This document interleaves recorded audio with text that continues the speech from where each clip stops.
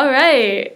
Welcome back to Inquiries and Theories. My name's Marissa. My name is Noah. And we're going to talk about the Trans Visibility Day. Yeah, Trans Day of Visibility. It's the National Trans Day of Visibility. And so talk us through this, because I feel like you know more about this day than I do. What is it? So the International Trans Day of Visibility is a day of empowerment and recognition of trans identity and accomplishments. It happens every year on March 31st since 2010 after Rachel Crandall, the head of the Transgender Michigan organization, created it. And it's kind of in contrast to the Trans Day of Remembrance, and that exists to remember members of the trans community who we've lost over the years. And this day is more in celebration of the lives that we still have and recognizing and empowering them. So it is a happy day. Yeah, absolutely. Okay. Yeah, Awesome. It's a day of celebration. It's a day of recognition. Seeing how far you've come into like your transition. Very cool. And so I think an important thing to talk about is representation in sort of like the trans community. For example, we kind of had a discussion about Shameless, which is on HBO, I think, right? I mean, it's on Netflix and that. Yeah. It's on streaming services on Netflix, but it's a Showtime show. Showtime. Okay, yeah. Very cool. And they somewhat recently, the past 2 seasons, maybe, they have a love interest for Ian, who is the second oldest brother, and his name's Trevor. It's important to note that GLAAD in the Harris poll concluded that 84% of Americans say they do not personally know someone who is transgender, which means they only learn about trans people through the images they see in the media. Yeah, and that makes this experience, Trevor's experience on Shameless, really important because a lot of the representation that we've seen traditionally in media haven't really portrayed trans characters in very nuanced ways. And I think it's obvious that, like, representation matters. So this, I would dare to say, is kind of like a groundbreaking role. Yeah, would absolutely. You, like, go that far? Okay. Because, personally for me, the only other trans character I could name you is Laverne Cox on Orange is the New Black. Yeah, pretty much same. And I mean, I'm not like the say-all, end-all. Like, I haven't seen every TV show. But, like, for the most part, like, I feel like it's usually, like, in the news. But, like, that's the only other one that I can name you. So, going back to Trevor, he is portrayed by Elliot Fletcher. And he's an American actor, and he's 21 years old. And he's also from other shows, Faking It, The Fosters, and of course Shameless. And all his characters are transgender, which I think is important to note because I feel like, again, it goes back to representation of like a trans person representing a trans person and not just having like a other person acting trans, if that makes sense. Yeah, absolutely. There's a history of so many cisgender actors playing trans characters. We've seen it in Dallas Buyers Club. Sure. We've seen it in so many different movies and TV shows across the board. So yeah, I feel like it's important to give those roles to people who are actually trans because it creates jobs for them, and I think it creates a better experience because it seems more realistic, if that makes sense. Absolutely. So, going back, his role as Trevor is used to educate not only the characters on the show, specifically Ian, and the audience. So I actually haven't been keeping up with Shameless in the last couple of years. I've seen most of the show, but I'm not super familiar with Trevor's character. So when was he first introduced on the show? Season 7, and he's kind of become a reoccurring character in season 8. He left for a little bit, and then, at like the last like 2 minutes of the show, they like hit you with that cliffhanger, and then he like comes back, and it's actually really interesting. Okay, so you mentioned that he's Ian's love interest, right? How otherwise is he represented on the show?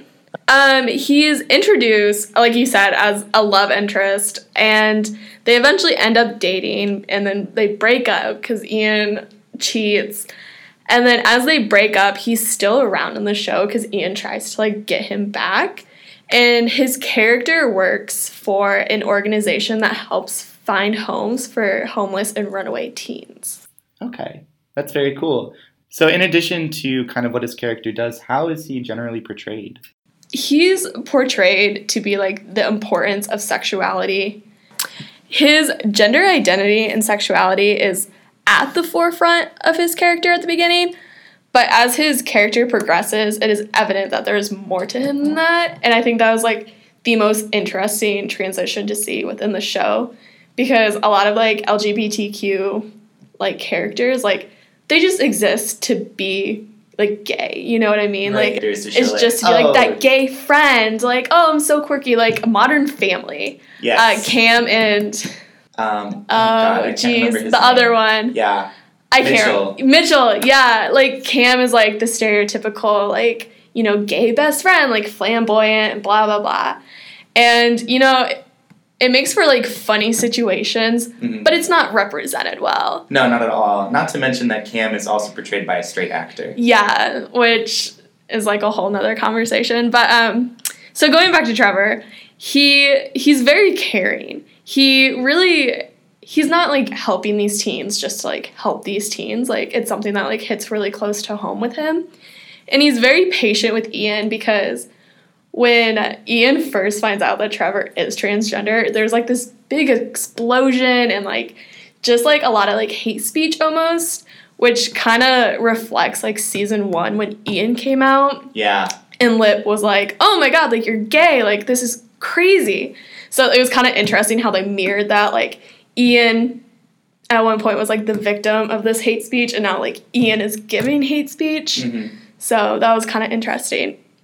And so Trevor is really patient with Ian about teaching him more about the transgender community, but he doesn't let him be like blatantly ignorant about it. Absolutely. So why is it important that Trevor is portrayed as a trans character on the show, and maybe even more important, why a trans man plays this character? Well, first off, it's important because the guy who plays Trevor is a transgender man, so the representation is like point on. And it's important that, you know, characters, like I mentioned earlier, are played by transgender people, because it gives them a platform and it gives them, you know, ability to reach out to other trans kids and like potentially help them. And he's used to educate others. He's kind of used to like kind of push like transgender facts and like this is what it is and it's not this. And so he really is, you know, a vital character, I think, because if you look at the Shameless like cast, like it's definitely like different from other casts. Like they deal with like different things. Like there's teen pregnancy on the show, and there's like, you know, some other tough topics, and I think sexuality is just another one of those. Absolutely. And I think it's important to have characters like that too, because so many people who are trans in everyday life are kind of expected to give that trans 101 crash course to a lot of the cis people that they know. So having people in media who can kind of spotlight what the trans experience is like, I think is really important to take that labor off of people who have those lived experiences. Yeah, exactly. It shouldn't fall on them. Like, I think it's more visible now, and that it should be learned as such. Like, it should be just like common knowledge and accepted. Right, like Google is free. Like, exactly, Google's a free service. Like, you know how to Google. But unfortunately, you know, with all the information, there's still going to be like ignorant people. But I think like characters like Trevor make it harder to be ignorant about it. You know what I mean? Yeah, I completely agree. And it's interesting, too, because Trevor, like you said, is a groundbreaking character and very subversive in his positioning as a trans character. But as we've kind of learned throughout our literature class, these roles aren't really the first that we've ever seen before. We actually just got done reading Virginia Woolf's Orlando, and this book features the character of Orlando, who spends about the first half of a book as young boy and kind of teenage boy, but about halfway through transitions to be a woman.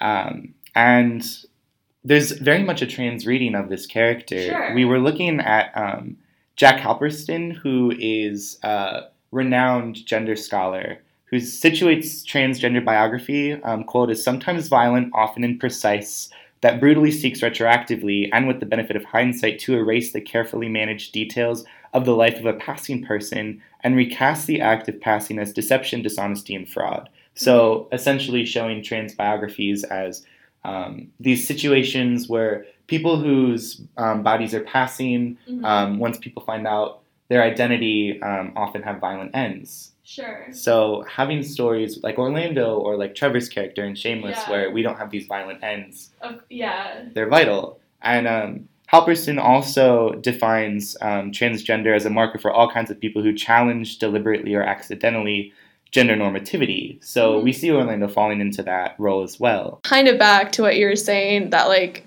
people that are transgender meet like ends like that.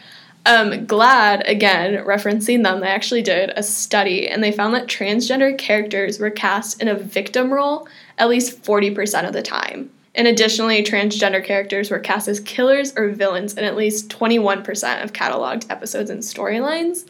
So I think it's important to note that, you know, like transgender does not mean victim. Absolutely. You know, but I also feel like transgender characters are usually portrayed as like victims. And just before we go back to Orlando, I also think it's important to note that showing trans characters as victims is actually very harmful to the community too, because so many trans women of color are disproportionately murdered in everyday life. They're one of the most at-risk communities for brutal violence, and to see that reflected on television can be really damaging to the community and really emotionally taxing to see it happening in real life and on television. Of course. But going back to Orlando, just defining Orlando as a trans character, there's another author named Christian Zarnecki who writes Two Spirits and Gender Variants in Virginia Woolf's Orlando and Louise Erdrich's The Last Report on the Miracles at Little No Horse. Here she compares Orlando to two spirits, and these are defined as two-spirit people being highly valued for unique capabilities and contributions to the tribe, but also specifically individuals who do not elect to live by strict gender binaries. Okay. So she argues that Orlando embodies two-spirit characteristics, embracing change, ambiguity, and fluidity to live out an alternative gender role. So this is kind of the context for Orlando's transness. Okay, thank you for that, but I still have questions for you. Okay, can you tell me more about Orlando's transition and how it's portrayed? True, so Orlando, about halfway through the book, falls into a trance, and during this kind of long period of sleep, the Lady of Purity, the Lady of Chastity, and the Lady of Modesty dance around Orlando's body while he's lying in this trance, and suddenly trumpets sound, the ladies disappear, and when Orlando wakes back up, he is a woman. So after that, does Orlando, for lack of a better word, change as a character? No, and that's what is actually really subversive about this. Virginia Woolf kind of points to this notion of gender performativity in the sense that Orlando's thought processes, Orlando's hobbies and interests completely remain the same. She still writes poetry, she navigates the world in the same way, and really the only difference is she's hyper aware of these privileges that she had when she navigated the world as a man. So she notices that people notice when she's not conforming to standard conventions of womanhood, and she also has some pretty humorous scenes where, for example, she could just be walking around on the sidewalk and a suitor will come up and propose to her. So also poking fun at some of this like toxic masculinity in society. So kind of building off of that, why is Woolf's vision of Orlando's character beyond her time? So again, this has to do kind of with these performative notions of gender. So throughout the book, Woolf respects Orlando's gender pronouns. So at the beginning of the book, she uses he, him pronouns. But after Orlando's transition, she, her pronouns are all used. And also, the way that mannerisms and dress kind of mark and disguise gender, this is also something that's talked about. So we don't see any fundamental changes with Orlando. Instead, we see these kind of, again, conformity to binary gender roles, both Orlando as a man and Orlando as a woman. Not to say that all transness has to come down to these binary notions of gender. There are non-binary people, androgynous folks who reject those binaries, but in this instance, Orlando is portrayed as a binary trans character and takes on these markings of binary gender, and there's a respect for. Yeah. So, as you can see, transness has been around in media for a really long time, from Virginia Woolf to Trevor and Shameless. Yeah.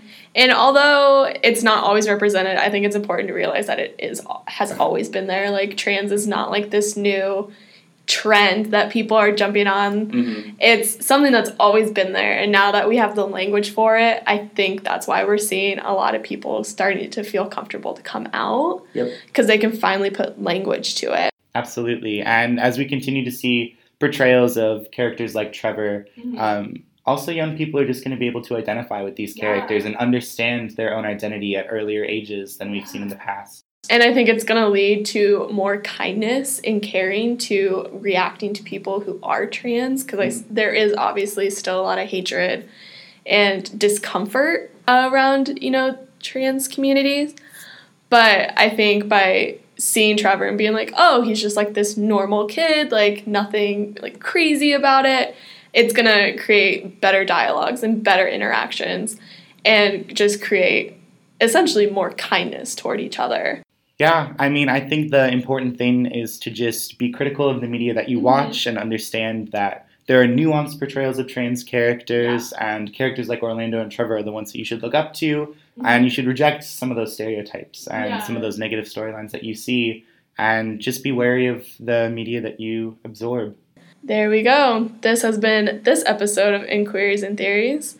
Join us next week for our next podcasts. Yes, thank you.